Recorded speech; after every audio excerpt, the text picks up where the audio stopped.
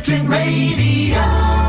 I'm Ray Burton, and welcome to another Let's Talk Gardening podcast. Our mission is to provide listeners with interesting, informative topics and up-to-date information. My co-host is Faye Caro, an award-winning gardener, horticulturalist and media presenter. Faye's passion is educating people. Oh, and she loves bugs a lot too. My passion is simply beautiful, healthy gardens. And together each week we cover many great gardening subjects.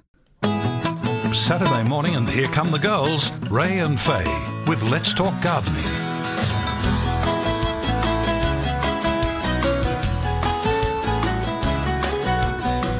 Hi everyone, it is great to be here, and you can call through any time from now till 10 a.m. 9484 1927.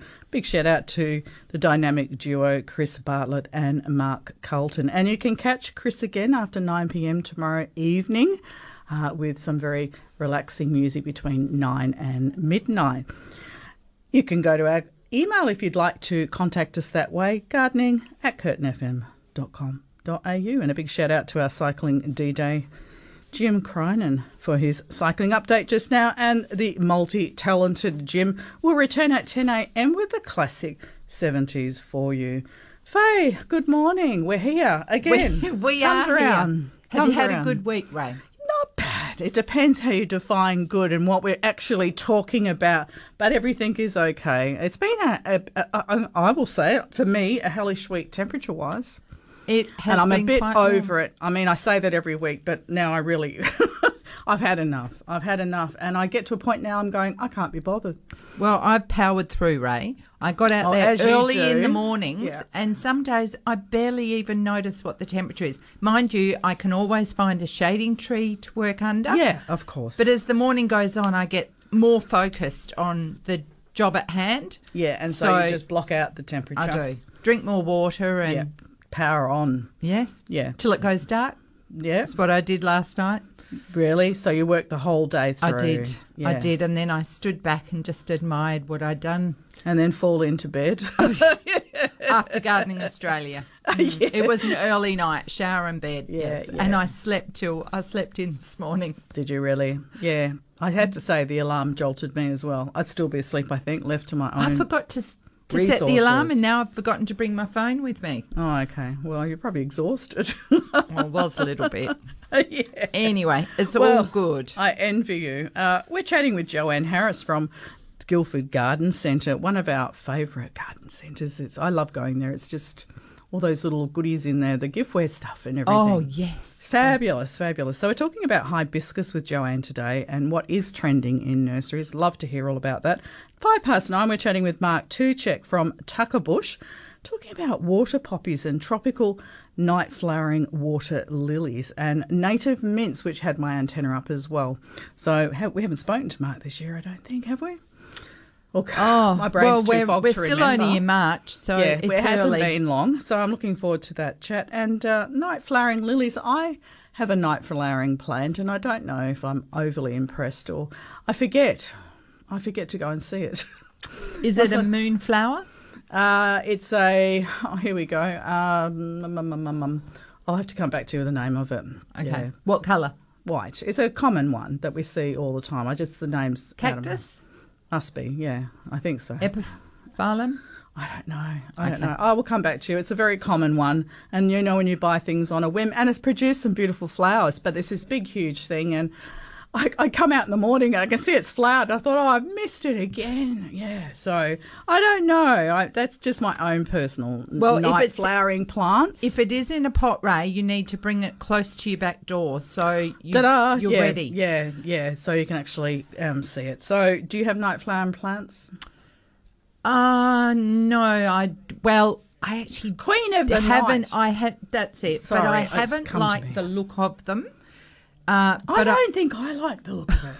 So I think I'm going to give it away. Well, I've given mine away. Yeah. But somehow I seem to have something similar. They so boomerang. I'm going to have another go at it, Ray. I'm going to do it justice, and I'm going to put it in a position where it looks like it belongs, like climbing up a tree or hanging out of a tree, and see if I can, just do the right thing with it. Sometimes, like if you get a daggy-looking plant and you repot it and you give it some love, it actually responds. And if you relocate it to a position that it's happier in. And I'm relocating lots of plants at the moment. Okay. Again. Okay. Well, you sent me some pictures during the week, and I have to say, you look like you've got more plants than I recalled.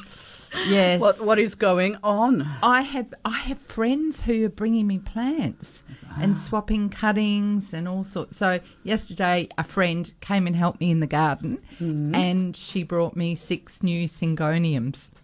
Okay. So I'm getting very spoiled. There's so many varieties of syngoniums as well. I know. I just and didn't be careful, realise. I mean, and they're an aroid. Yeah. So my aroid collection is just blooming. Exploding. Yeah. Some of them are sell for a lot of money.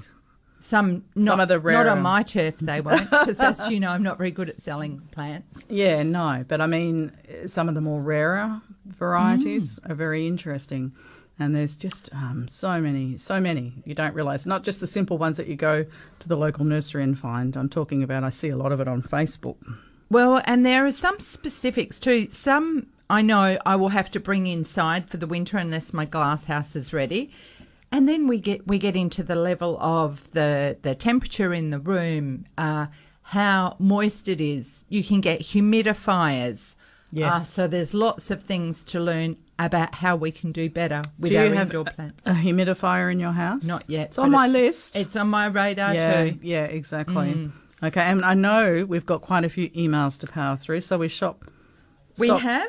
Yes, Josephine cackling away. from the Kelmscott Hills has sent us in a photo, and it's actually a very good photo, Ray. She said she's been busy and gone a bit blind. Well, you do when you're looking through at little things. And she's got out her new handheld microscope. I saw that, yes. And been thrip hunting and wonders if this is them. Yeah, so she sent in a photo. It clearly is a thrips, and it's smallish and yellow, which is what I've seen too. Now, Jim also just asked us about treatment for his roses with the chili thrips, and he tells me that he's been hosing the plants a couple of times a day. I've also seen evidence on one of my frangipanis where the leaves are slightly distorted and the flower buds came out and developed fine, but have now got brown signs on them. So we are suspicious. Yes, and I find hosing them is one of the easiest ways if you're around, and you can change their environment because they like a dry environment and they like weak new tissue. So if you don't overfeed your plants, if you keep them growing strong, you can give them seaweed drinks or fish drinks. That will keep the plant strong without encouraging weak new growth, which some of the high nitrogen fertilizers do. Bring about. And that will encourage weak leafy new growth. So just be aware of that. So not feeding is probably a good sign, or not overfeeding, and not being in a hurry to cut things back because we want to break that cycle. So if we can not offer them some new food and surroundings, then they might just move on, not complete their cycle so easily. Also, can you tell me the issue with the treatment of geraniums and what the lily-pilly's problem is? So the lily-pilly has got some blackening on the leaves. It could be burned, but it could also be perhaps too wet. So with the weather that we've had, both of the conditions can look similar with brown leaves. So look at where it's happening on the plant. If it's up the top, it could be burning from the sun. If it is all over, possibly it's been getting too wet to compensate for the hot weather. So plants have a limit of how much water they can take up. Check the root zone and see what you can find. That one. Mm-hmm. And the geraniums, they look a little bit burned, a little bit munched. What I tend to do is take away all the damaged foliage, so you're only left with the new good-looking growth. And that way, if there is more damage going forward, turn over the leaves and check for caterpillars or the problem, the pest may have gone, it may have moved on.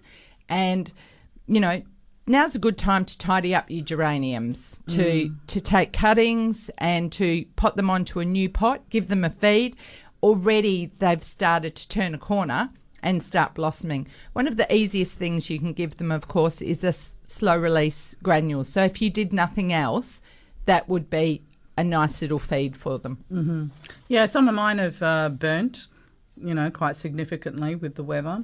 Yeah, so I'm reluctant at the moment. As things look scrappy because I leave the burn there in the majority and to the protect what's leaves underneath. Yeah. Won't come good. So, No. I went out and I went through all of my bromeliads and I just trimmed up the tips with some fine secateurs or scissors, and it's amazing. Once you How get rid much of better those it dead looks. leaves, Yeah. I've done the same to some of the agapanthus. Oh, Given them a yeah. cutback. They were long and scraggly. I've removed some. Yeah. I've given them a feed. And it looks so much better. It's just amazing. I know, You know, it's you just huge. give the soil a tickle. Yeah. You see if it's hungry. You know, what have you got in the shed that you can add to it? You don't have to go out and buy new things. Often we have products sitting there. in our sheds. Let's use them up before we go buy and more. get more. Yeah. And we have some fabulous giveaways today. Again, we will be giving away Viagra and Aquaforce, which are two products donated to us via Eva Ritchie and the Turf Growers Association. I'll be giving those away. They're valued at $75 and they focus on soil repellency in your garden. It's a very good time to be adding wetting agents to your soil. And we're going to be giving away a $75 gift voucher with bigger trees, and we've also got these fabulous tree rings to give away as well today from Tree Rings. And you actually get a pack of 4, and that's actually 20 tree rings. Wow. 20. So that's going to keep you out of mischief. 20 tree rings. Wow. So you could That's share some awesome. with your neighbours or your friends. So we're giving those away today as well. Compliments of tree rings, and they're up there in Midland Road, Hazelmere. If you win them today, you do have to go and collect them, of course. Not something you can really just pop into the mail. Yes, okay. I shall let you carry on. Okay. Now, we've received an email from Frank Cherry, and he sent some photos of and a plan of his house and some trees. Now, he says he's got grevilleas that are about 5 to 7 metres from the laundry and toilet, and they're concerned that they may cause damage to the water pipes from the laundry and toilet. Yeah. Now, looking at these photos, Frank, and I hope we've got you early enough before you've gone shopping, the photos that I'm seeing here in front of me actually look like bottle brush rather than grevilleas. So that would make a big difference if you're asking for advice from specialist sellers to see what damage the roots might do. Yeah. I'm pretty sure what you're talking about are bottle brush. Yeah. And I would think that the roots can actually travel that far, but I am not aware of them breaking into pipes and causing problems. There certainly are some trees that would do that, and we would not want anywhere near the laundry pipes. I was actually digging under a bottle brush yesterday. They're funny plants. I find things don't actually grow well under them. No. When the leaves drop, they form a mat. I was surprised because I haven't liked digging holes for a very long time now. But when I was digging these holes yesterday, there was a surface of humus down for about 10 to 15 centimetres and then white sand underneath. We could have made a sand pit with the white sand underneath, typical Jandakot sand. But coming away from these bottle brush that are around 40 years old, there were quite some significant roots, some very large roots, you know, thicker than a golf ball, almost up to a tennis ball in diameter. Yeah. But I've not had any trouble with pipe damage. Now, it's hard to know if a nursery would know unless they've got reports back, but I suspect those who might know would be plumbers who've had to actually deal with digging up and repairing pipes, or even home gardeners who've had to do that. So if anyone knows, we would love to hear if there's been any problems with bottle brush root systems. And we're talking about 5 to 7 metres away. And because the trees can be that tall, then the roots can be that long. Yeah. But whether they're a problem, if they're invasive, they're a problem. But they may not be. And these trees look well established, so couldn't be more help there. Sorry, Frank. Okay. And I think, shall we have a break and then we'll do some more on the other side? Certainly can. Okay, Ray. back shortly. Curtin Radio. 22 minutes after 8, you are with Ray and Faye. This is Let's Talk Gardening. So, Ray, I'd just like to say, having thought about this a bit more with Frank's trees, if you are worried about them, rather than removing the trees, because I'm pretty sure that the roots can travel that far, okay? So now that we've established that, what you can do without removing the trees would be to trim the trees. And that way you keep them smaller. Bit more control. And it's a bit like bonsai. If you keep the top small, the roots don't have to go so far. They're not going to be as invasive. That's another good idea. I'm going to give something away while I have the chance. And I think I'll go to Viagra and Aquaforce. Now, these products are used together and they assist you with water repellents in your soil. They are valued at $75. You must be a Curtin FM member and not to won a prize on the station in the last 28 days. Now, you would have to collect these prizes. And this week, the prize point for collection is called Bullsbrook and Greenfields Turf Farm. They are located in Franklin Road, Wanneroo. So here's one for all of you north of the river gardeners. So you would have to collect them in Franklin Road, Wanneroo, and we would send you the details, etc. during the week. Now, if you would like to win and have the best looking garden in your neighbourhood, here is your question. What do we call soil that repels water? What do we call soil that repels water? Give Bev a call, 9484 1927. Okay, good luck with that. Now, as promised, we have the gorgeous Joanne Harris online. Joanne is the proprietor of the Guildford Garden Centre, one of those centres that we all love to go to. It just makes you feel great when you're there. Joanne, good morning. Good morning, Joanne. Good morning, Ray and Faye. How are you this morning? Very good, thank you. Better knowing that the temperatures have got a 2 in front of them next week. Yeah, absolutely. I actually got up early this morning and went out and mowed my lawns and thought, yep, it's going to be a great week for gardening. Oh, it sure is. Yeah, exactly. I hope it stays. I hope we've turned the corner. I'm not naive enough to think that there won't be some more spikes in temperature, but I just like to think it's winding down a little bit after what we've all been through. Yeah, I'm waiting for those cooler mornings. You know, when you wake up and you can almost smell the earth. I love it. Morning. Yeah, I'm with you. You've been at the forefront of the hot weather trying to keep your plants alive, I guess, Joanne. Oh, yes, it's been a fun summer, but, you know, I'm backed up by some amazing staff members. You know, they work hard. The nursery looks amazing. It's packed full at the moment with really good plants, really interesting stuff. So, I'm really lucky. Yes, it is hard work, like any gardener knows, you know, to keep your own garden going well at this time of the year under the circumstances. So without an amazing team, we couldn't have the garden centre the way it is.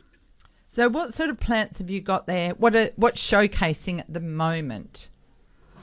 Well, I guess we can't go past the brand new kangaroo paws from Kings Park. Mm-hmm. They were released this week, so to limited garden centres, unfortunately, but there will be more next spring. So if you miss out this time round, they will be back again. I'm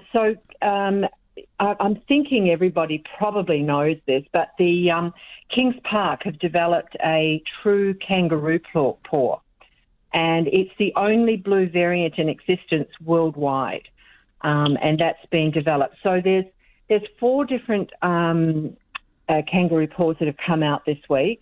Masquerade, which is your blue variant. And then you've got Cocktail, which is vivid blue and purple flowers. Very pretty, that one, right? I think it's gorgeous. And I love the compact blue foliage. Yes, I agree. And it's a little one. It's only 40 centimetres. Yeah. So it's one that you can tuck into all sorts of spots. You know, you could even bring in, like, when it's flowering, if you had it in a pot somewhere, you can bring it in for, say, 1 to 2 weeks inside also and use it in that special spot. Yeah. But, of course, you need to put it back out after a couple of weeks. Yeah. The other one I actually quite like is the electric pink and blue one. Yeah. Firework. Yes. It also has that compact blue foliage. And the last one is rich purple flowers, and it's called Carnival. So, yeah, it's exciting to see these come out. I think Digby and his team at Kings Park have done an extremely good job. It's been a long time coming. I think this started 2007, I think it was, that it first they started breeding these things, and now, you know, we have this. So those came out. Now, if you're, I know that Xantheria Nursery also have them, so if you call in into your garden centre and they don't, you can come on out to Guildford or stay to Xantheria and you'll certainly get some. So that's what's new in the garden centres. But, of course, there's so much happening at the moment with summer being around. You've got citrus, bougainvillea, hibiscus, all of those things that are either summer flowering or available at this time of the year. So if you've been looking for citrus and you haven't found it up until, you know, beginning of January or around about now, there's still a lot of varieties that are available. But, of course, as the cooler weather comes on, there'll be less varieties. So if you're wanting to put some citrus in, it's worth having a look at the garden centres now. So, Joanne, you were saying that there was a bit of a delay getting some stock out because of the late, long winter that we had last year. It's been really frustrating because, of course, everybody, you know, citrus is one thing where you would normally find citrus end of October, beginning of November, we start collecting lots of orders for it and we know it's about to hit. None came out until probably, you know, you'd see your Eurekas and Washington Navels and your ones that you see all year round. They were there. But the more interesting ones like lemonades, tangelos, things like that, they didn't come out until closer to January, right? So mid-January, and it's only now in the last maybe 4 weeks that we've seen the more advanced specimens coming into the stock also. Yeah. Lots of things, even the bougainvilleas, you know, you usually see those before Christmas. No, they didn't come out until at least mid-January. In fact, February was more when we started seeing good numbers coming through. Yeah. So, yeah, the growers have had, you know, through spring we were constantly saying to clients, it's coming. Put your name down. We'll contact you when it comes in. And it would be 1, 2, 3 months before it actually arrived in. Yeah, wow. Tell us about hibiscus. Faye's got hibiscus written down here, so she obviously wanted to chat with you about it. Well, hibiscus is it's a great one to buy at this time of the year. You've got the varieties are out. They're in flower, so you can see them. And that's what it's about it's same with bougainvillea, you know, things that come out in the summertime and that flower in the summertime. That's a great time to buy it. You know, in autumn, you tend to look at things that turn, like Chinese tallow. So in autumn, that's when a lot of people will come out to buy them because they want to see the colours. Yeah. You can't always rely on labels, unfortunately. Then the pictures aren't always accurate for the colour. This is true. Yeah. So, it's look, it's brimming at the moment. It's quite good. I'm getting excited just sitting here listening to you. Now, come in and have a look. It really is exciting. Yeah. You know, I know you're going to be talking later on with Mark Tuchek, who's the wonderful Tuckerbush man. Yes. And of course, water plants. But that range at the moment is jam-packed. In fact, Christine, who deals with all of our stock and where to place it each week. It's like a Tetris at the moment. She's having to really push and make room for everything. So it's really well worth it. And if you're a little bit nervous about planting at the moment, if you don't have the time to care for your plant, which you do have to have at this time of the year, grab them, keep them in pots, or even plant them up into a bigger pot until the cooler weather comes along. But it's worth getting out there and even just having a look and doing a reconnaissance, do a bit of a planning session, and see what you want to come up. And ask your garden centre, because we'll always tell you, look, buy it now because it won't be available in 2 months' time. Yeah. Or no, you can wait. Put your name down. We'll contact you in a couple of months when it's either back in stock or when you're ready to plant. Now, So, Joanne, last week we had a phone call from Barbara who was looking to put something in a narrow space which was 1 metre wide and gets full sun. She was hoping for something native and bird attracting. Can you recommend anything that would fit the bill there? Okay, native and bird attracting. Well, look, the first thing that comes to mind isn't native, but it's the Ilex. It's a new one called Tall, Dark and Handsome. Oh, what is it? Yeah, it's a beautiful little Ilex, like a holly bush, and it's tall, dark, and it's handsome. So the leaves go quite dark. They almost go a black colour. It's a deep, deep green, and then you get this black tinge to them also. It only grows to 1.5 metres, so 1.5 metres, and it's only 50 centimetres wide, which is what I love. And it will take the absolute full sun. Wow. So that's a really good one to look out for. That was brought out spring this year. Spring last year. And, it's worth having a look at. So it's Ilex, Tall, Dark and Handsome. And I like that because of the size of it, the width. Often people want something to go to 2 or 3 metres high, but most plants then grow 2 or 3 metres wide. Yes. The other one that is the Syzygium straight and narrow. So that's one of the lily pillies. Now it's slightly wider. It will grow to 3 to 4 metres, and it can go to 1.5 metres wide. But they are very easy to trim back. Right. So you can either have it hedge looking, where you do it really nice and straight, or you can just trim it up so that it stays away from gutters or pathways and things like that. But it will take the absolute full sun too. There's a little bit, you could also look at maybe a climber. I know that's a little bit more work to start with, but something like the common old, but I absolutely love this, the Chinese star jasmine. Now, you could grow those. We've got those in our car park, and we're slowly getting them to all join up. And what I want to do with them is just have them hedge-like.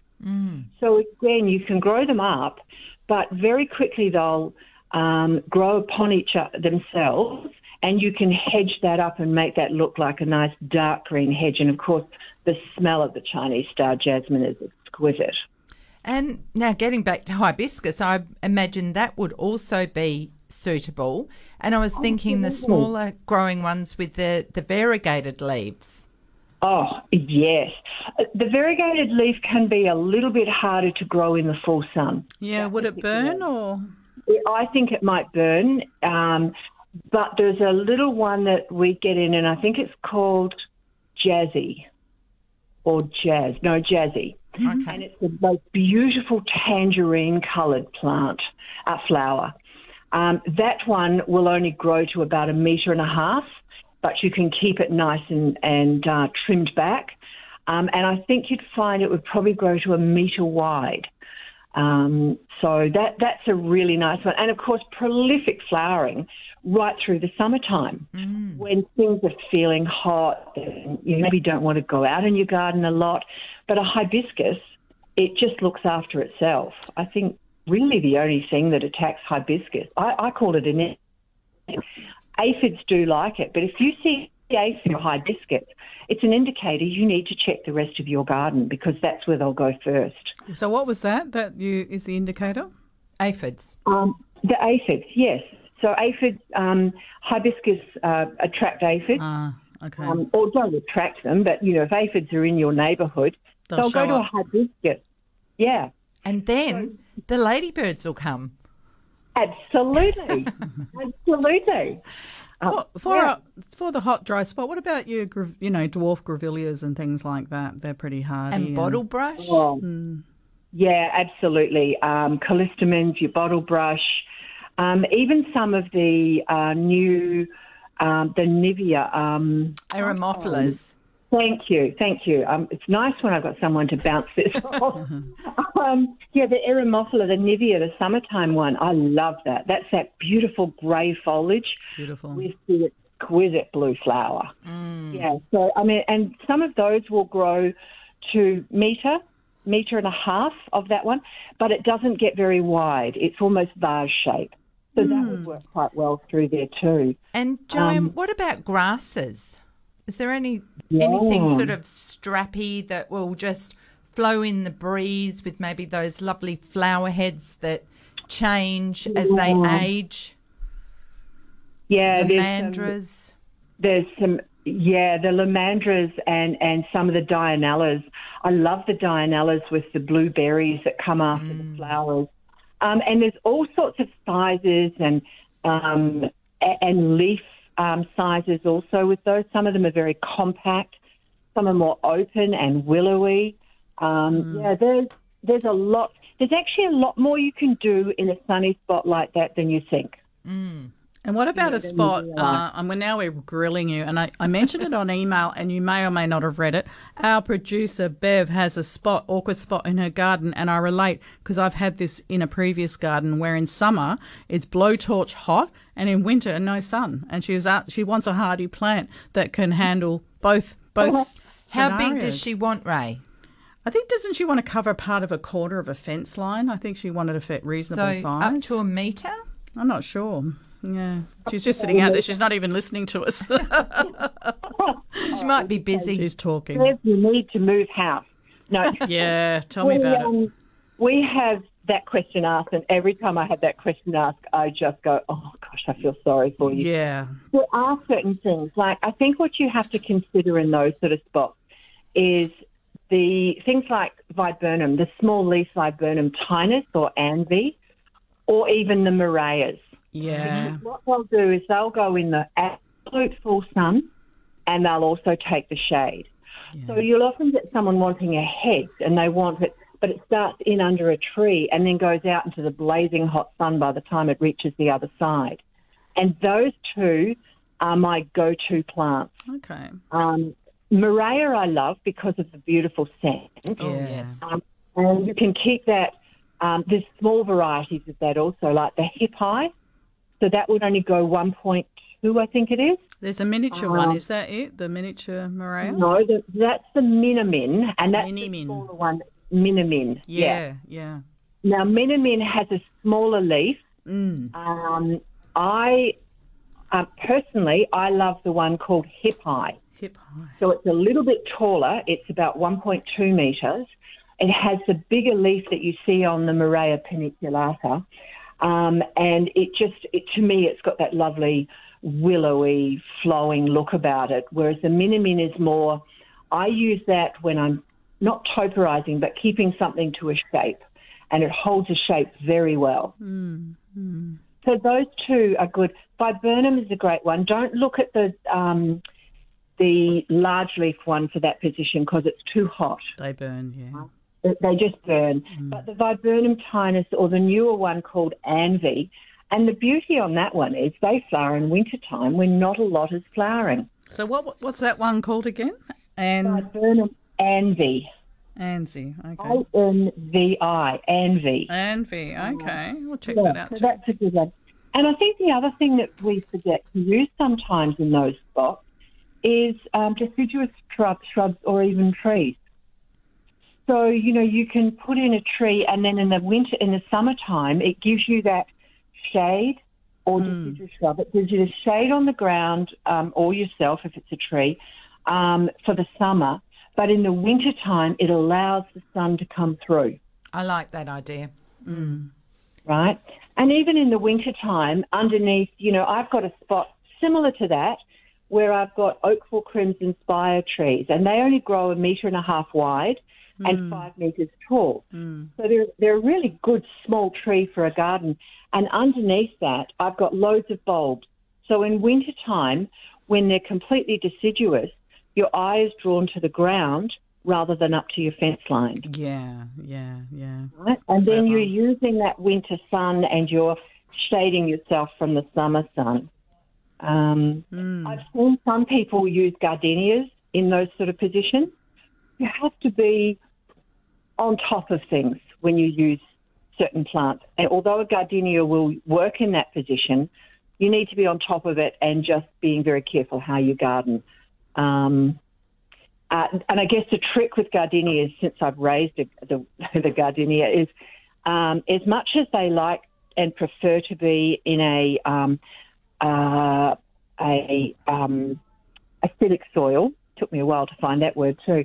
In an acidic soil, they'll also go okay in a neutral soil, but they do love to be fed every 4 to 6 weeks. They're like a rose. They're a growth feeder. And if you growth feed them, they will perform well for you. If you don't, and if you don't cover the soil with a good amount of mulch, because they've got shallow root system, you'll find that they'll burn, and it'll then become a chore rather than something to enjoy. Pleasure, yeah. Great information.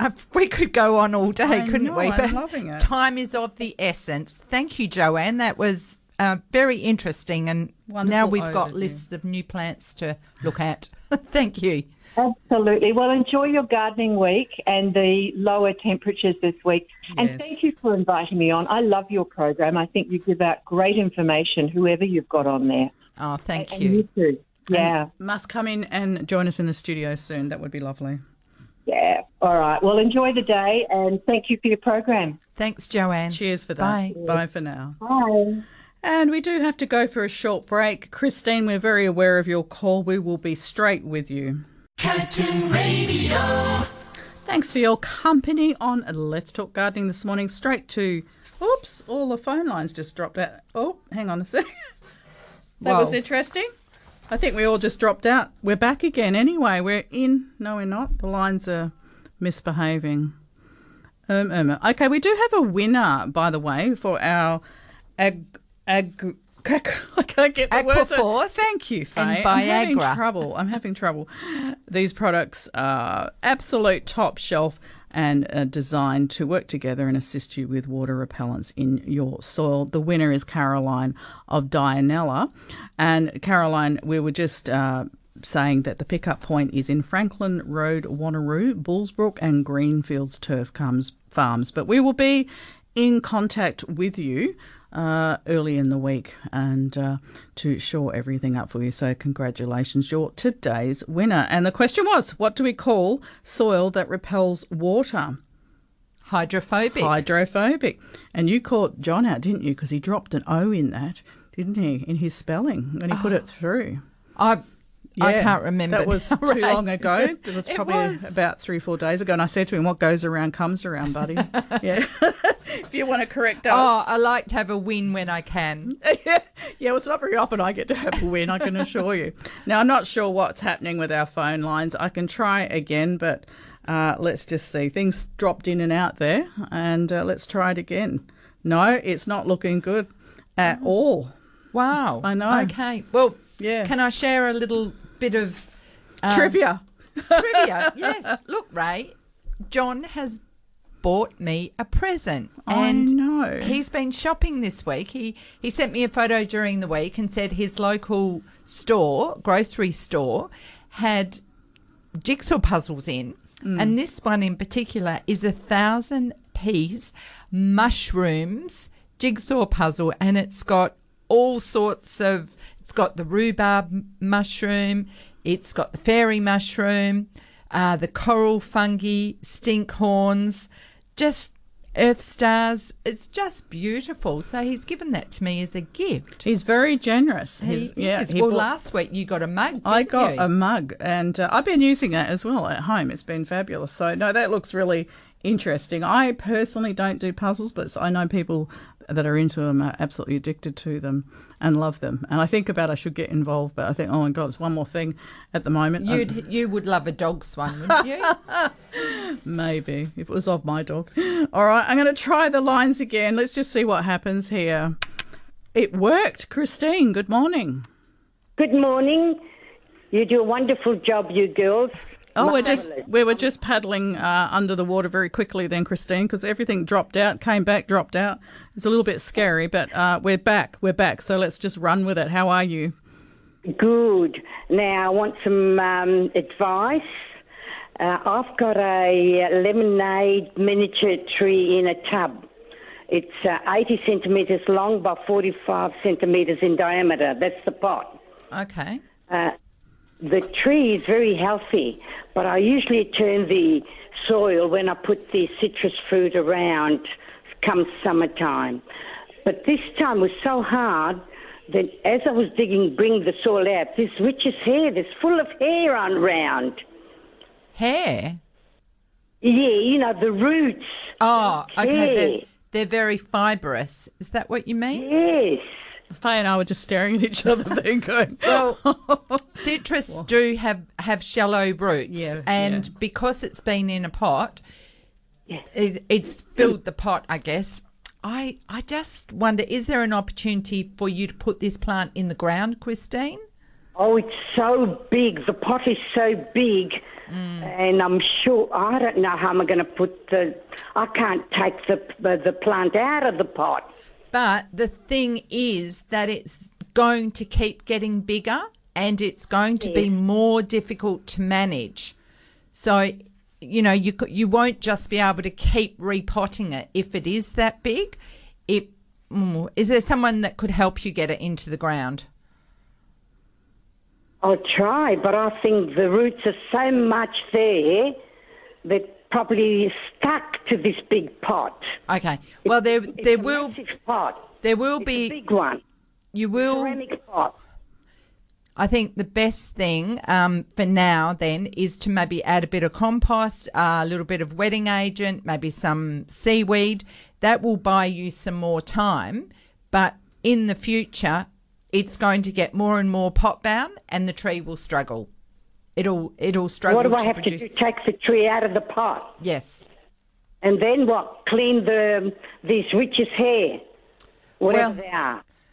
Well, what it's telling you probably is that it's actually filled the pot, and so it's used up all the potting mix. So what you need to do to keep the tree happy is to pot it into a bigger pot, or my advice would be get it into the ground. Otherwise, you're going to have more trouble in the future. All right. Because I dug it around about 6 inches deep, and I shook the soil out and threw the roots on the ground. It was about a shovel worth.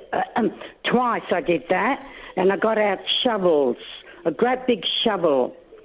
That's how much the roots I got right around it from as far as my little spade can go down. Right.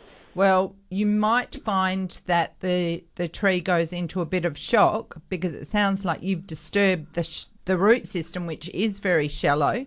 And with the weather that we've had, it may take a step back. So I would get certainly some seaweed concentrate into there. Right.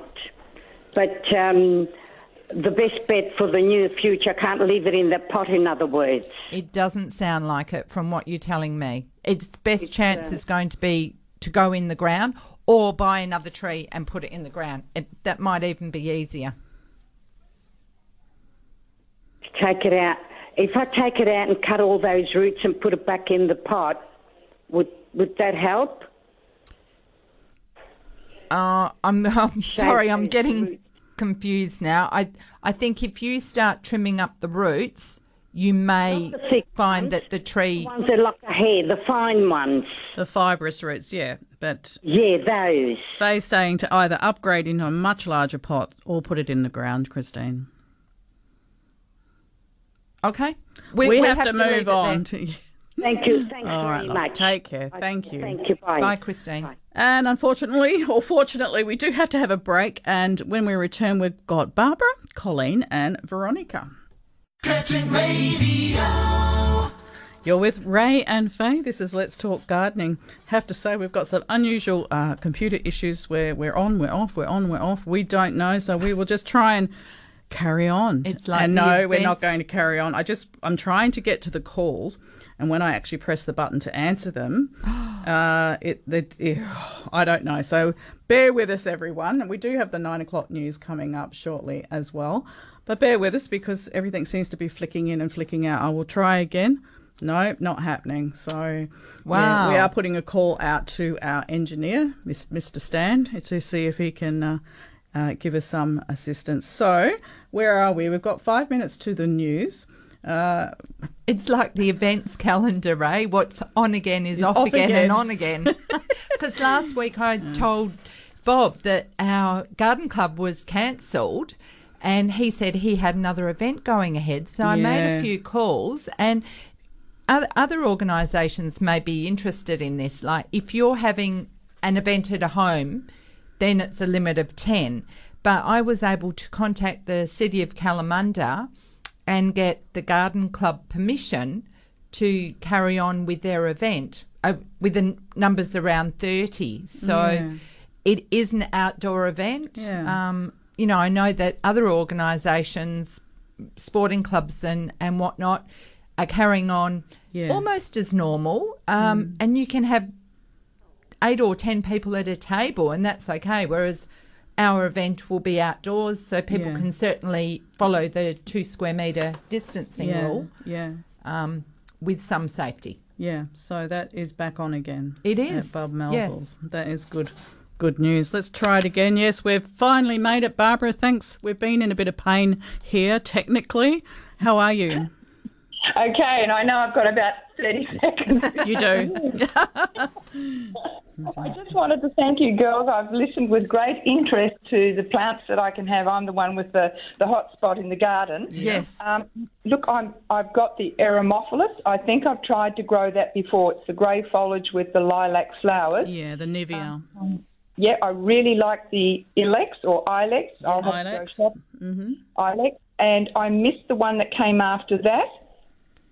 Oh, the Viburnum Anvi. Say again? Viburnum Anvi, ANVI. ANVI, Viburnum, okay. What you can do, Barbara, if you go to our podcast, which will be posted around midday today, you can re-listen to that whole segment and listen to what Joanne was saying. Oh, lovely. To Thank refresh you so you. much. That would be a good way to do it.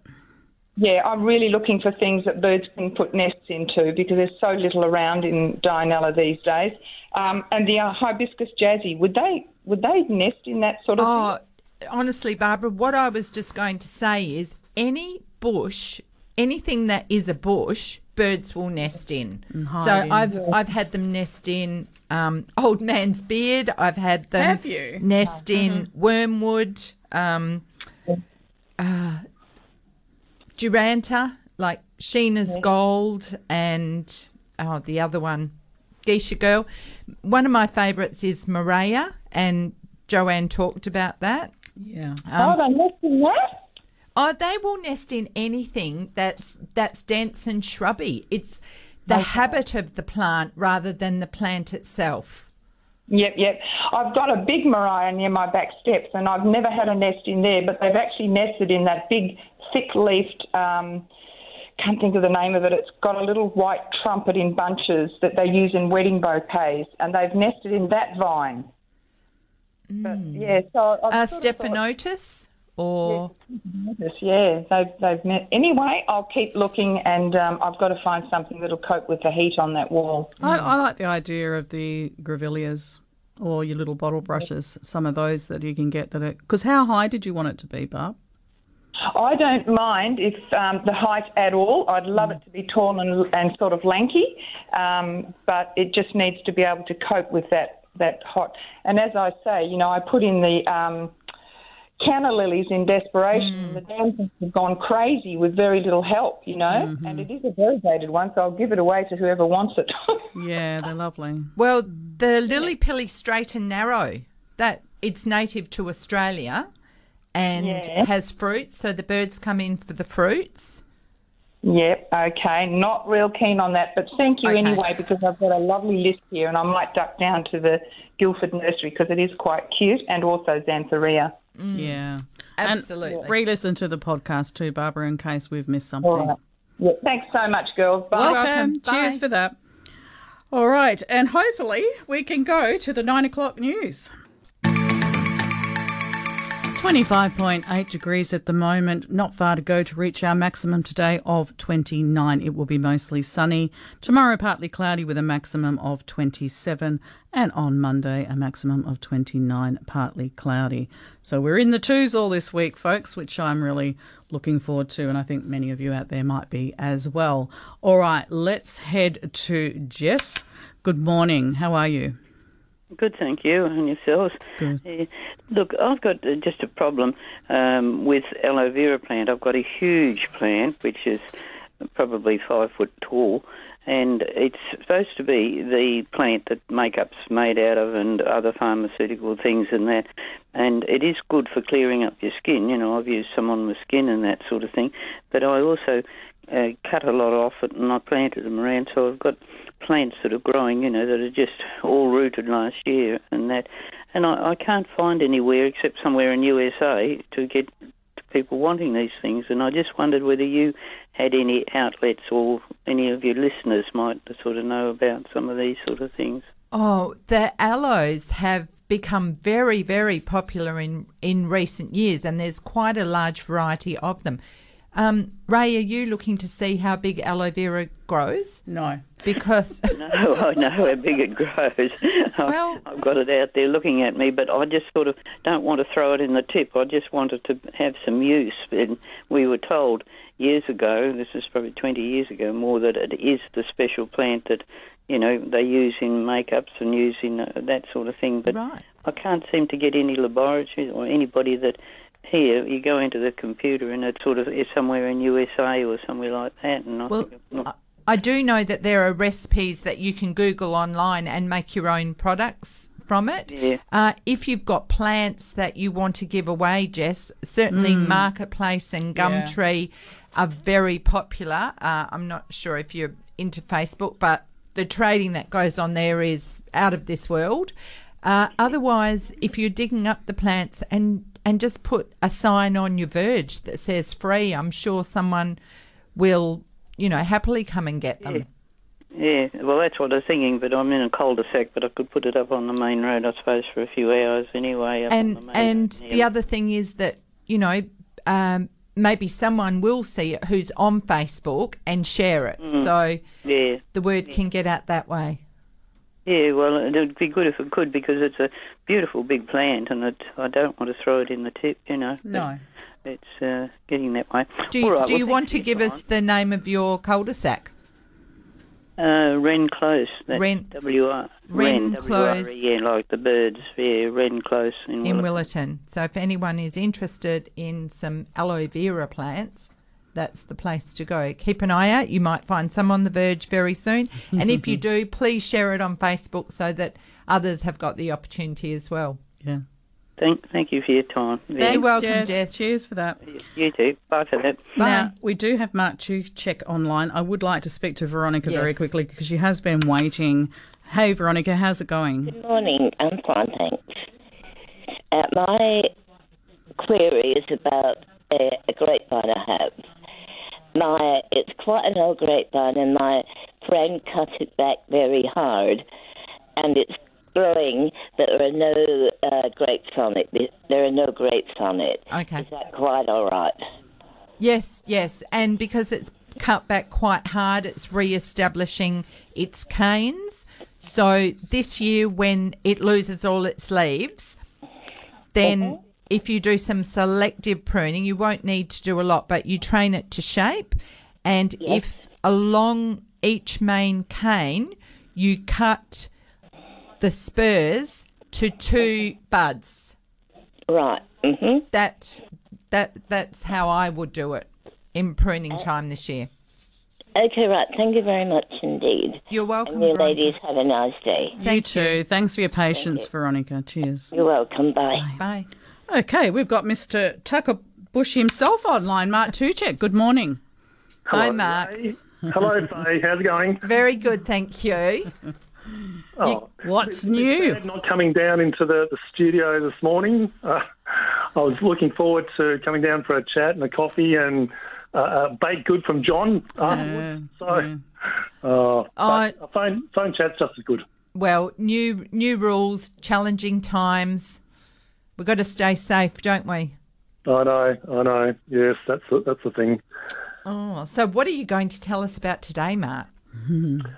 Well, I can talk about a few things. I can talk about water plants and also a few Tuckerbush things that Yes, please. are popping up. Yes. But I think you saw the email that I sent you about the night flowering water lilies that are out about at the moment. Yes. So they're very cool. So for people that don't know much about water lilies, basically roughly divided into a couple of categories. So there's the hardy water lilies, which is where the flower just sits on the water surface.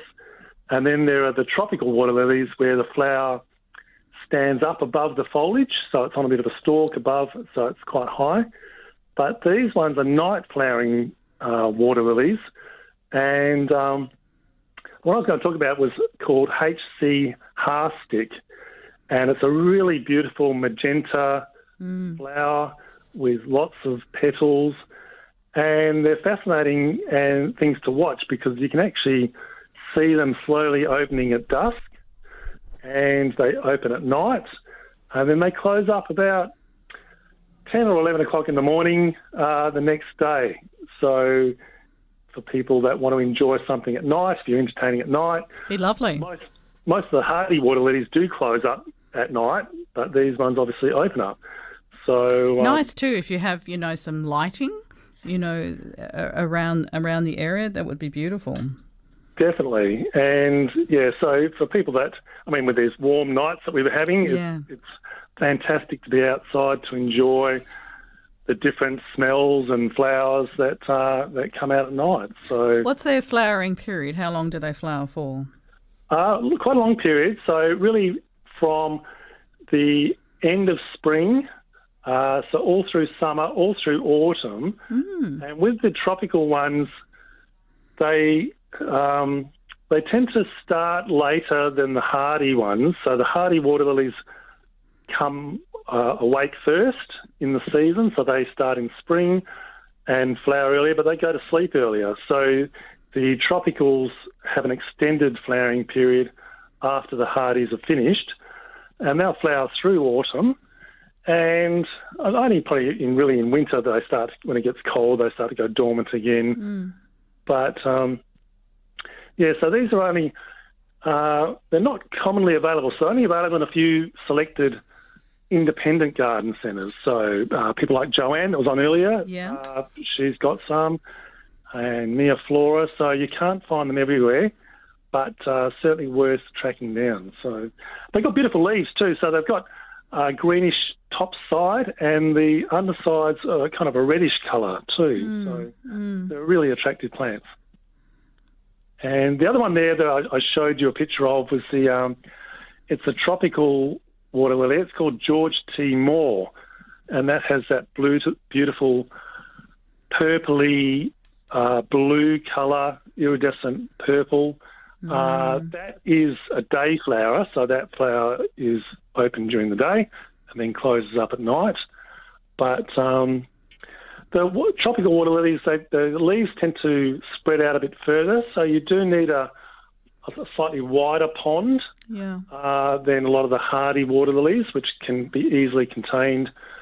A lot of the hardy ones you can grow easily in a large bowl, but the tropical ones, they need a bigger pond to spread out a bit too. So. And Mark, what care do water lilies need at this time, and how can you get more flowers from them?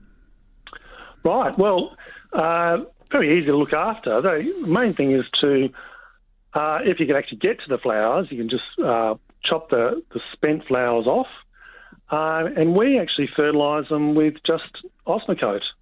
So what we tend to do is drill a little hole in the potting mix underneath the pot, and put a little teaspoon of Osmocote in, cover it up, put a few little bits of gravel or rocks over the top, and just to stop the Osmocote floating away in the pond.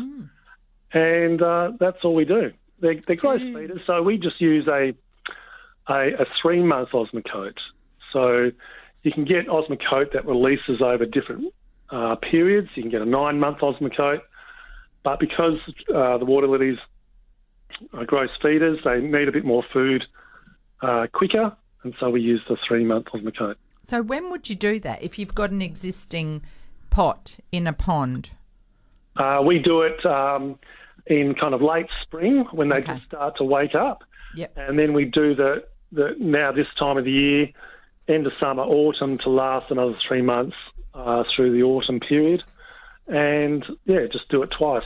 All right. So that's something people can go out and do now. Oh, yeah, for sure. It's so easy, and it doesn't take much. If they can't get to it, sometimes you can get a little bit of hollow PVC pipe, and you just poke that into the base of them, and then just tip a little bit of Osmocote down the pipe, and then just pull the pipe out. Yeah. So it's underneath the the top layer a bit. Excellent. And you've got water poppies as well. Yeah, so the water poppies are a little bit more unusual. Yeah. Their botanical name is Hydrocles nymphoides. So that Greek name nymph is also in the water lily, which is the botanical name is Nymphaea. And just a bit of trivia. So it's based on the Greek water deities that lured suspecting handsome young princes into the water, and so they're named after the nymphoides name is because they've also got heart-shaped leaves. So they've got heart-shaped leaves, and the yellow flowers are just like ordinary poppies, the red poppy, but these are yellow, and they sit on the water surface, and they're quite a dense growing plant, so they can take over a pond. So what we tend to do is just harvest around the outside, and we throw that in the compost, which is excellent composting material. But you might need to do that once a year if you find your water poppies are spreading over your pond a bit too much. How big are the flowers, Mark? Normal poppy size. So they would be probably about 5 centimetres across. Oh, nice. Yeah, and they're a nice kind of like buttercup yellow colour, and again flower all through late spring, summer, and autumn in the pond. And they're great for fish to hide underneath. They are. They're excellent for that because fish always need a bit of protection, and these grow quite dense on the surface, and they're a good breeding ground too for baby fish to breed in. So, excellent plants. And will they grow in a pot? As in like a big body of water pot? Yeah, so you would need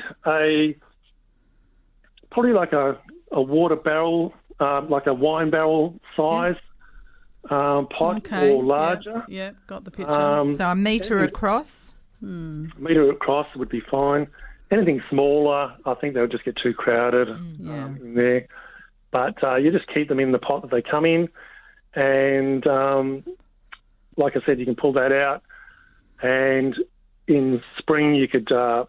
What we tend to use for potting mix is like a lawn base because you don't want too much organic matter.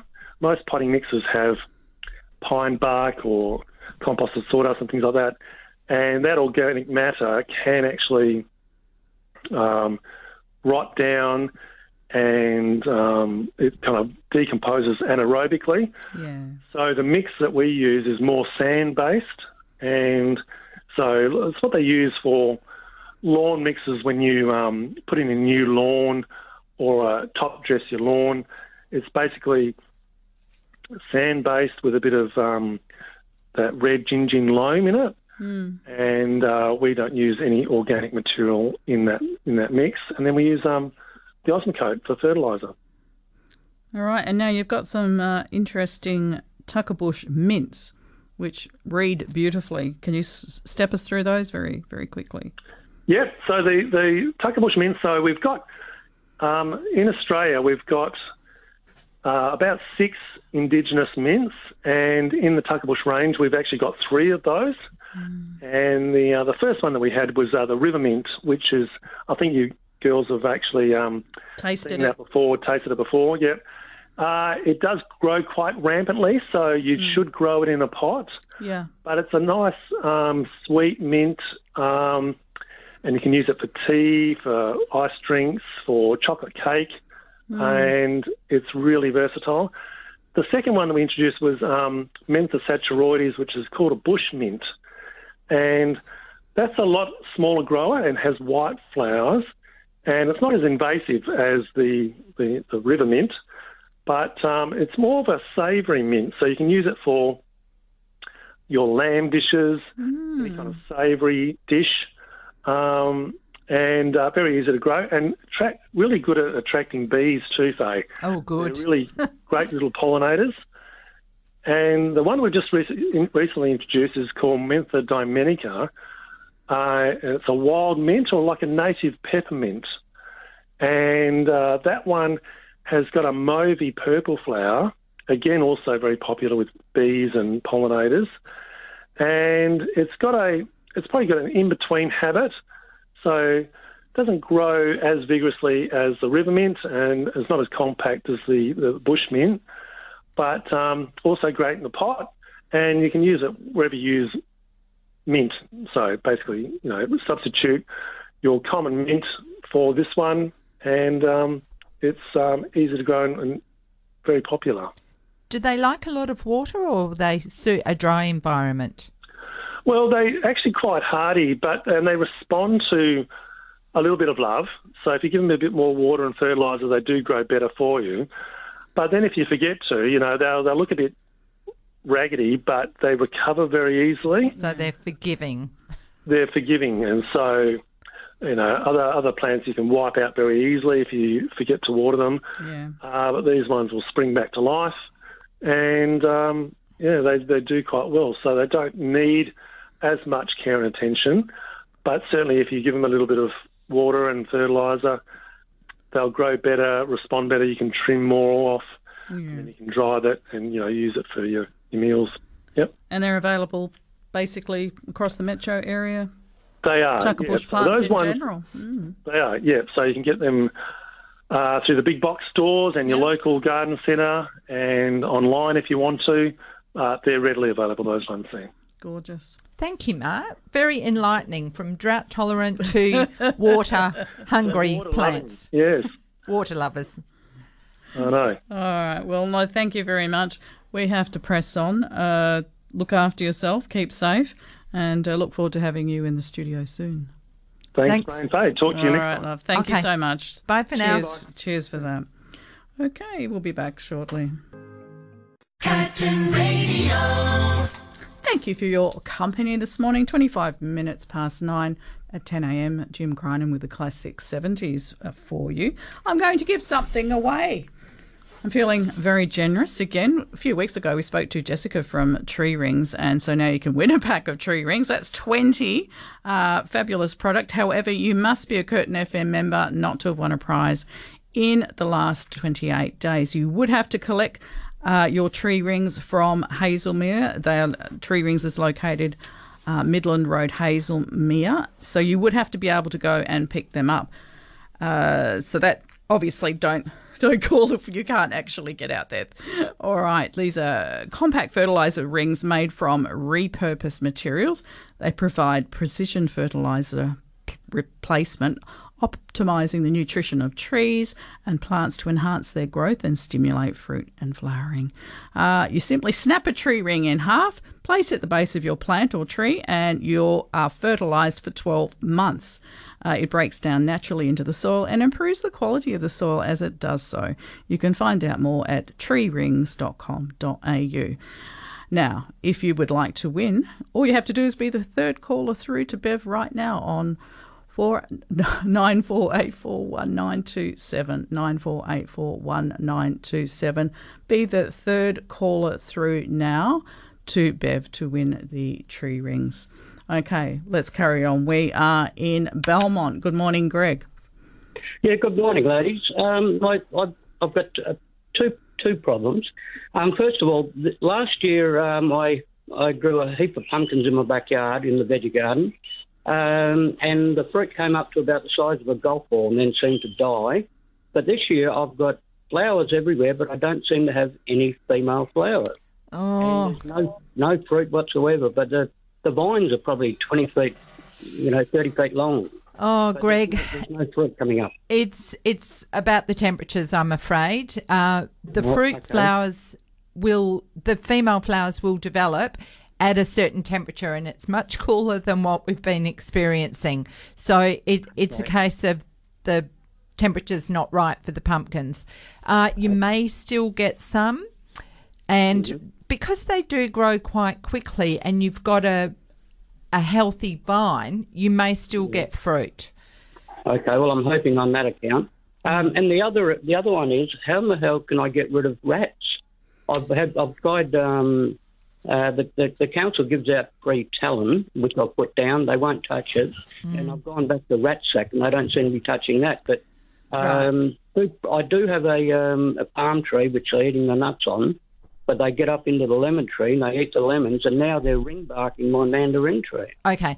Well, my solution has been to get the black bait stations, and the product that we use is called Recommend. So it has a reduced secondary poisoning effect, and putting them around places that you know the rats are. Now, first of all, if you've got palm trees with nuts that they're eating, get them cleaned up.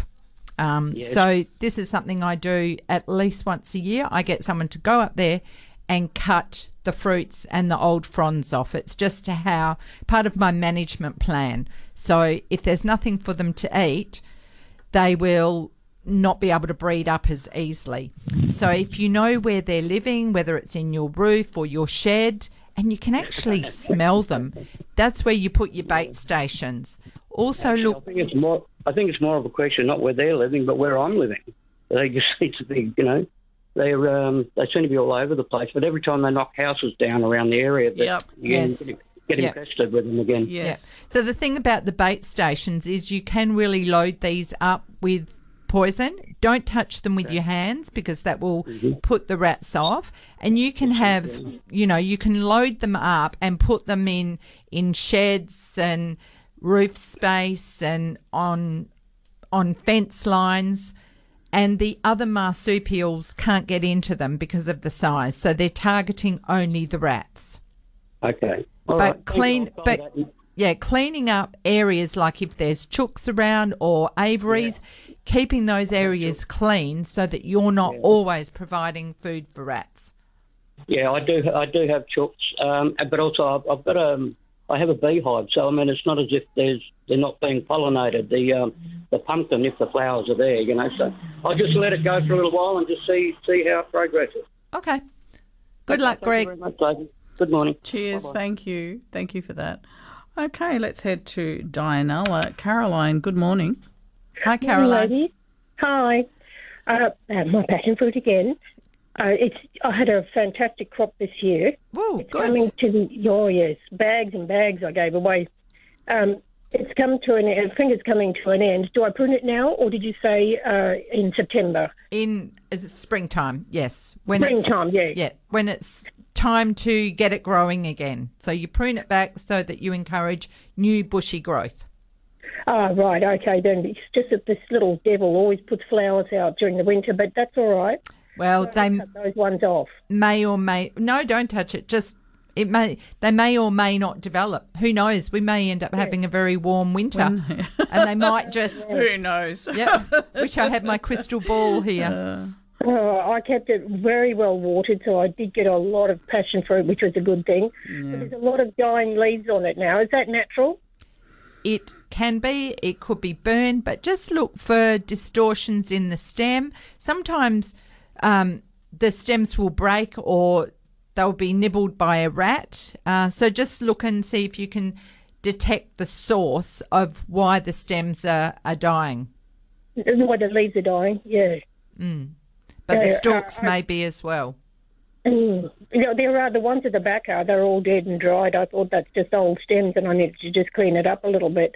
I do have a rat and he didn't come for a long time, but he's back again. Well, there's also another problem that I've noticed on one of my vines, and that is it gets a spot on the fruit, but there are swellings in the stem, and it's something that affects the plant and reduces the growth, like the leaves will die back and stems will die back, and I can trace it back to a swelling in the stem. So look for that. There's a little cricket. So I've got a mint bed. That's why I watered it so well, because I thought the mint was stealing its water. So I water it very well, and there's this cricket that hops around, and I thought he was trying to pierce the fruit because there's little piercings on the fruit. All my fruit have had it the entire time, but when you open them up, they're fine on the inside. Yes, yeah. Sometimes fruit fly will sting the fruit, but it doesn't damage the fruit. As you say, it's fine inside. And you said about the European wasp. I saw this one. It looks like a skinny bee. Is that what you said the European wasp looks like? But they wouldn't be hanging around flowers, though, would they? No, they tend to be after dog food or soft drinks, actually. Yeah. So it must have just been an ordinary wasp. Well, there are black and yellow wasps. They're a paper wasp. The European wasp has black antenna, whereas the paper wasp has yellow antenna. And the paper wasp will fly with its legs down, whereas the European wasps fly with their legs up. Yep. Okay, then. Now, there was just one other thing. I bought these lily crowns, I think it is, from Aldi, and it came up beautiful. It was so lovely. It looked like a tiger lily or something. It flowered and the stalk died off. Do I just leave it in that potting mix, or do I have to lift it? The crown. Has it totally died down? Yes, it's all gone now, yeah. Okay. You can lift it, or you can just leave it in the pot and put the pot away until it's time to grow it again. Okay. And I've got 3 at the same time, or there was a few in that, but the other 2, they're still going, never got a flower on them, but they've still got leaves and they've still got stalks, and I'm thinking, oh, Lordy, when is this thing going to finish?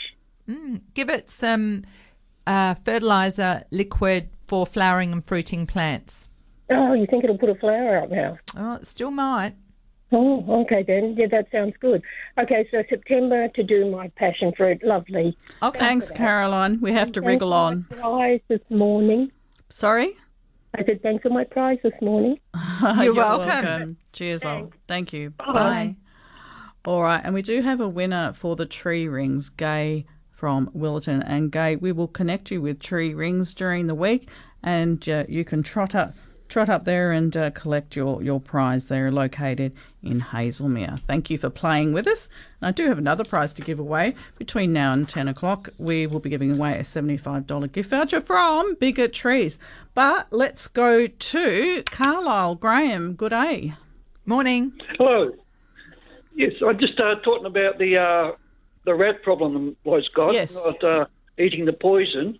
The trick I found, if you get some sweet wine like port or something and put it in a dish and put them in there, they smell it from a mile away and they love the sweet stuff and they just eat the pellets. And, of course, when they eat the pellets, they also get thirsty, so they drink more port. Oh, my goodness. Then they die. But I used to have a feed shop, and at one stage we had a bit of a plague and we went through 47 rats in no time. Oh. And a couple of years later we had another infestation, then we got about another 47 rats just by putting port in a couple of different spots around with the pellets in the port. Well, Graham, or even next to it would be okay. Okay. They smell the port. Yep. That is a unique solution. Thank you for sharing. Okay, and use a cheap port because you don't want to use a good expensive one here. Goes without saying, Graham. No, don't use your Galway pipe. Your grandfather port, save that. Yeah, no, excellent. Save that, yeah. Thank you, Squire. Good man. Okay, thank you. Thank you. Thank you. Bye. Cheers Bye. for that. All right, and we're back to Bedford. Hi, Mark. How are you? I'm good, thanks, girls. How are you today? Very Not good, bad. thank you. Good. I have a Strelitzia Yes. that I want someone to take it away. Of course. I want someone to dig it up and take it away and make a lot of money potting it and selling it. Oh, good luck, Mark. Good luck. Does that mean I'm on my own? Pretty much. I don't think they are that much sought after for the effort required to dig them lift up. it out. I'm guessing yours might be a biggish one. Yeah. Yeah. Have you? 7 foot tall. It's probably about Yep. about 3.5, 4 foot round. Yes. Well, I think you'd be very lucky to get someone to come and dig it up myself. I've tried digging these up, and for that reason, I don't recommend that people plant them in the ground without being aware of how big they will get and how difficult they are. It is an extraordinarily hard job. If you wanted to sell some, you'd have to dig it up and pot them yourself. People won't pay you. Yep. Okay, so Otherwise. I've got no options of bringing anybody to come in here, and even if it's going to cost me $1 to dig it up, Yes. it's something that I'm going to have to do myself. Is I that think right? so. I think it's on a par with the yucca. You know, they're a I got rid of one of those. they're pretty much out of favour. Yep.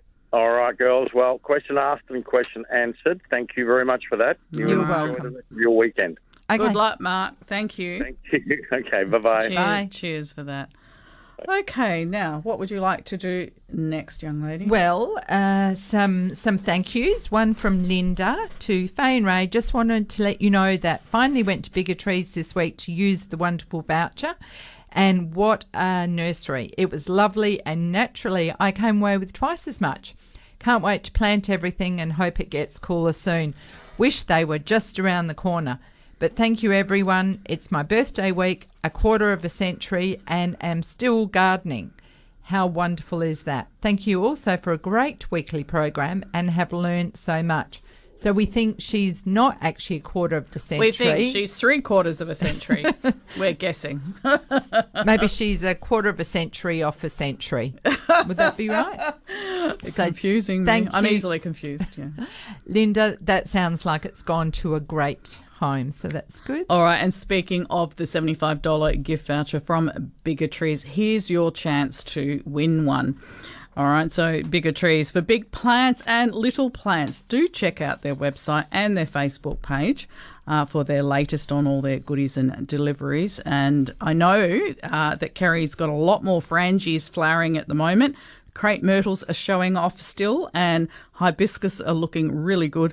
And there are buds forming already on camellias. So there you go. Yes. Here's your question. You must be a Curtin FM member not to have won a prize in the last 28 days. This is a very easy topical question to win a $75 gift voucher. Name Ukraine's national flower. Name Ukraine's national flower. Give Bev a call, 9484 1927. Another thank you, Ray, and this comes from Jeannie, who's a very regular listener of ours. Jessica from Tree Rings rang me today to say where to pick up my prize. I'll be going there on Monday to collect the tree rings. Thank you for a great show each week. I'm looking forward to producing some good fruits with these rings. It sounds like a great prize. Keep up the good work. Yay, thank you. All right, we'll have a short break. When we return, we are chatting with Margaret. Curtin Radio. You're listening to Let's Talk Gardening this morning. You're with Ray and Faye. We have a winner for the gift voucher from Bigger Trees. Congratulations to Andrea from Les Murdy. We will get that voucher in the mail to you this week, Andrea. Thanks for playing with us. Now, the question was, name Ukraine's national flower. The answer is sunflower. And how easily they grow. Maybe everyone will be out planting sunflowers now. Yeah, that be would nice. be nice. Now, David from Collie has sent us in an image of an apple that's looks like piercings all over it. I do wonder if it's been pierced by moths or fruit fly. But John's come up and he thinks that it actually could be blister spot. So my suggestion for this, David, would be to send the photo onto my Pest Guide reporter, and they will be able to give you a more definitive answer on that one. Gerda has sent in a photo of a nodding violet. The leaves have lost their colour but are not dry, and the plant itself looks healthy. So, Ray, it either is something that has attacked and sucked all the green out of it, so it could be a small pest, but sometimes this might happen if the plant has got too much sun and it will lose all its colour. So if it's in an aspect that's perhaps a shade house, then I would suggest probably it's more of a pest problem. Get a piece of white paper, tap the leaf and just see if anything comes off. It could be thrips, could be spider mite also. So using something like an eco oil might help that. But it's interesting, if you see the green leaf, it's literally white and it just looks like its pigmentation has disappeared. That's how it looks. So something may have sucked the chlorophyll out of it, which is a sap sucker. Ingrid has sent us in a photo of her bananas and wonders why they don't produce very well. They're not really healthy looking plants, Ingrid. If you look at a banana plantation or a tropical garden where the bananas are prolific, there's not a great deal of signs of the leaves burning and or yellowing. The plants are hungry, they're gross feeders, they need very well improved soil, they need lots of water and a good layer of mulch. These ones are up against a metal fence and they just need more of the good stuff to keep them growing and produce fruit. So, easy fixed. Okay. All right, we're in Mundaring. Margaret, good morning. Oh, good morning, girls. Ray, I'm sorry, and Faye. I'm just I've had rats for a while and found Racumin very, very good bait to use. But I did find it hard to get. Is it now readily available in the green shed? Is it? No, not that I'm aware of. Okay. It certainly didn't used to be. It would be from your stock feed suppliers. So probably the bigger outer ones. And I don't know why that is really, because it is, better supposedly for our birds and reptiles as far as secondary poisoning goes. So I wouldn't be using anything from the big green shed because of the risk to our other animals. But we've had 2 inquiries from people since we were told about the port recipe. Yes. And I'm not sure whether the pellets were soaked in port. Yeah, either or you could put a plate of port, a little bowl of port next to the pellets. Because when the rats eat the poison, they're looking for something to drink. They're looking. That's right. So they drink the port, and that just boom. Yeah, well, just pre-COVID, I spoke to my termite man about these rats because I thought, well, he would know. And he said to me his advice was to buy 2 brands of bait, because each brand has a different recipe, and he said you must put out a banquet, not just a breakfast. Yes. You must put out a banquet so that you're going to target the whole family. As soon as one of the family gets sick, they won't touch any bait because they're not that dumb. And, of course, you needed to put it up high somewhere so that other animals around can't get at it. But I buy 2 brands one being the Racumin when I can get it. Well, and that does make sense, Margaret.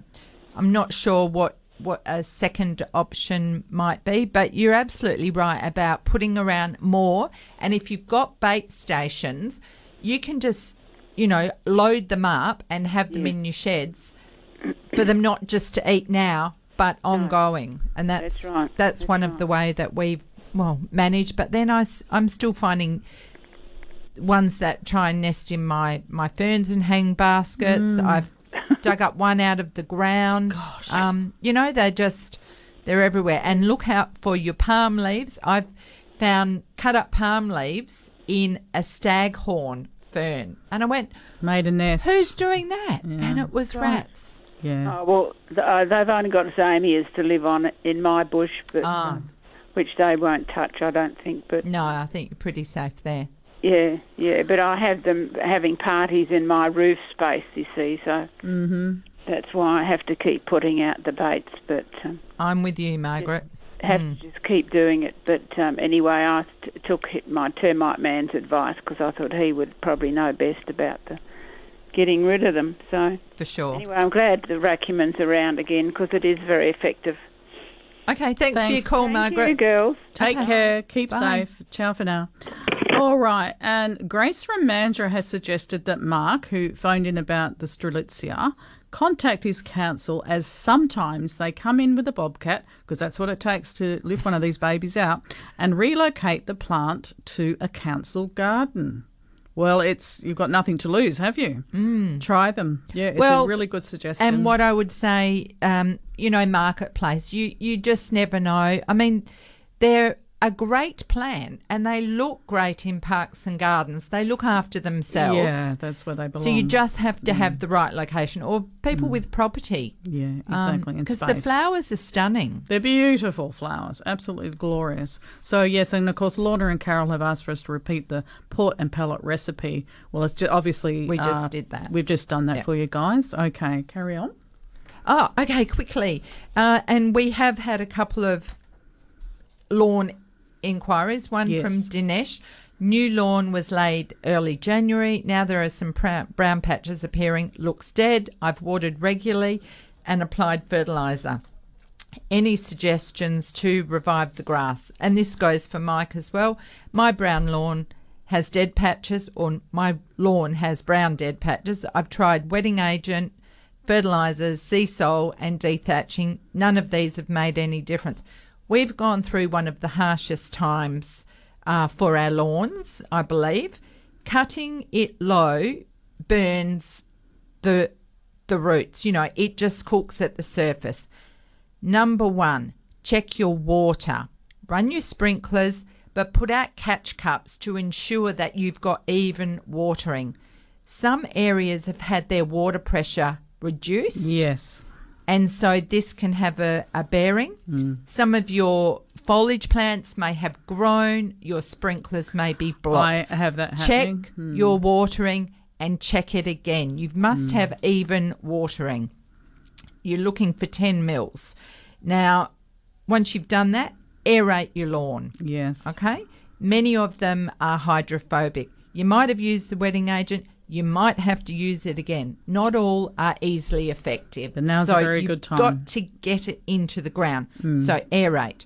Then apply your wetting agents. We've had giveaways of some very effective products. Yes. I think possibly you may get better results from a liquid than a granular. You need to activate a granular by standing there with a hose, watching it froth up, and you've got to get down, which is why if you've aerated, it's got more chance of getting down there. Now, if you've got spots like this, you can use a lawn repair or even a light top dress, just enough to even out the divots and give a bit of oomph. I've got some brown patches in my lawn. I think most people have, Ray. So a lawn blend should have a bit of clay and loam in it. Yeah. So that will, if you've aerated your lawn, get down into the pockets and help hold the moisture. You're not alone. The only other thing that could be a problem is if you've had any bugs in your lawn and whether they're still there they may need a treatment. If they've moved on, they've done the damage, and you're just looking at repairing the roots now. So I hope that helps. Thank you very much. Okay, we'll be back in a moment. Curtin Radio. Thank you for your company this morning. This is Let's Talk Gardening, straight out to the lines. Ingrid, good morning. Hi, Ingrid. Oh, good morning. I rang, you answered my email before, but I missed it because I was getting into the car. I just heard the last bit of it. Okay. So was there a product you recommended for banana tree? No, my recommendation was that they need more food, more water, and mulch. If you look at the plant, they're struggling. They're against a hot fence, which in itself is not a problem, but they've got competition around the roots. They're gross feeders, so they probably need more water and a good layer of mulch, and the soil must be healthy for them. Oh, okay. So would I get some type of soil, I would remove some of the ground cover that you've got there. Yeah. I would, if I had another patch in the garden, I would probably start again by digging a big hole, putting in some soil improver, some organic matter, some compost, a bit of clay, dig all that around and put your banana in, and then give it a thick layer of mulch. Oh, yeah. And it has got, the new baby fronds coming up. Yes. I'm just wondering if I were to cut those off, but that would interfere with the root and the fruiting, I assume, so probably not a good time. Yes, you don't want to destroy the roots of the bananas that are there. So, yes, I would wait. And bananas tend to flower and fruit when there's a mother, a daughter and a baby. So 3 in a clump. Oh, okay. I didn't know that. So I hope that helps. Yeah, thank you so much. You're welcome. Good on you, Ingrid. Cheers for now, love. Thank you. Bye. Bye. And we are in Bassendean. Roslyn, hi. Hi, hello, how are you? We're Good, thank you. Yeah, good, thanks. Yes, I'm phoning about the racumen because I have fruit trees and chooks and I've had a huge problem with rats. So I phoned my local council to see where they get their racumen from, and they gave me the company's name. So I don't know if I'm allowed to say that over air or not. Go for it.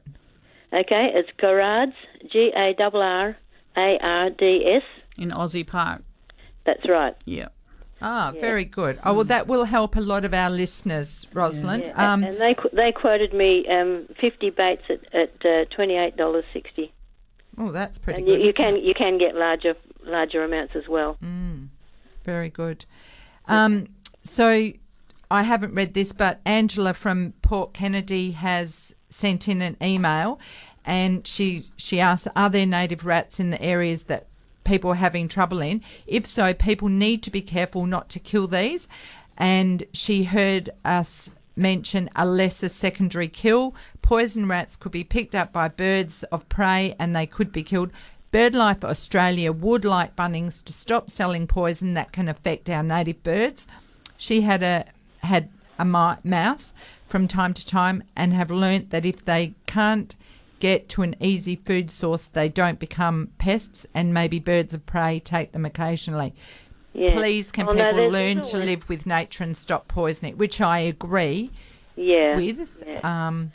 Well, I'm pretty close to the river, and we've always had a problem with rats, but the council did say there's different rats down by the river that are what are around, sort of thing. But my dog has actually caught and killed 28 rats between sort of like December, January sort of thing. And I've tried different sorts of baits, but the racumen certainly works.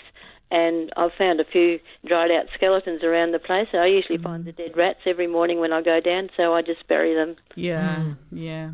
They are a pest species, so we have to be careful to maintain our hygiene, clean up sources so that we're not encouraging them to come in and breed. Yes, yeah. No, they're breeding prolifically around here at the moment, and I've asked my neighbours and they haven't even noticed them, but because my dog barks and, you know, in the night time, I know they're around, and, you know, the dog's sort of trashing my pot plants, you know, trying to get to rats. Trying to get them. Oh, good Yeah. grief. Thanks for your call, Rosalind. Okay, thank you. Bye. Cheers for that. Okay, and also at 4:30 this afternoon, Garden Gurus. My garden is on, but it's not about my garden. Does that make sense? They're Yes. showcasing an irrigation controller, a Wi-Fi irrigation controller, but my garden will be in the background. God help me, I don't know what it's going to look like because it's been thrashed by summer, as have all our gardens. But anyway, I'm putting it out there if you want to have a look. And Would I think love to, episode 3, which is today, 5 and 9, there will be segments about water saving and retech heads and all of that, and they've just used my garden as a platform, if you like. Well, it'd be nice to. Well, it would have get been a nicer to have glimpse. that all done, I suppose, in spring when things were looking stunning. But after the weather we've had, it's not looking at its best. No garden is, you know. Well, we will showcase your garden in Well, spring. thank you, This Faye. is a preemptive. And just one more email from Jessica, but I'm going to leave it for now because we've run out of time. But we will come to that next week, Jessica. All right. Thanks, everybody. My gardenism for the morning is gardening is a verb, not a noun. How true is that? Jim Crinan is next with the classic 70s, and it's Brendan T with Born in Boots from 12 noon. I think we've covered everything we have time for. Look after yourselves. Enjoy this cooler weather. We'll be back next Saturday, and happy gardening, everyone. We hope you've enjoyed listening to another edition of Let's Talk Gardening on Curtin Radio. Happy gardening.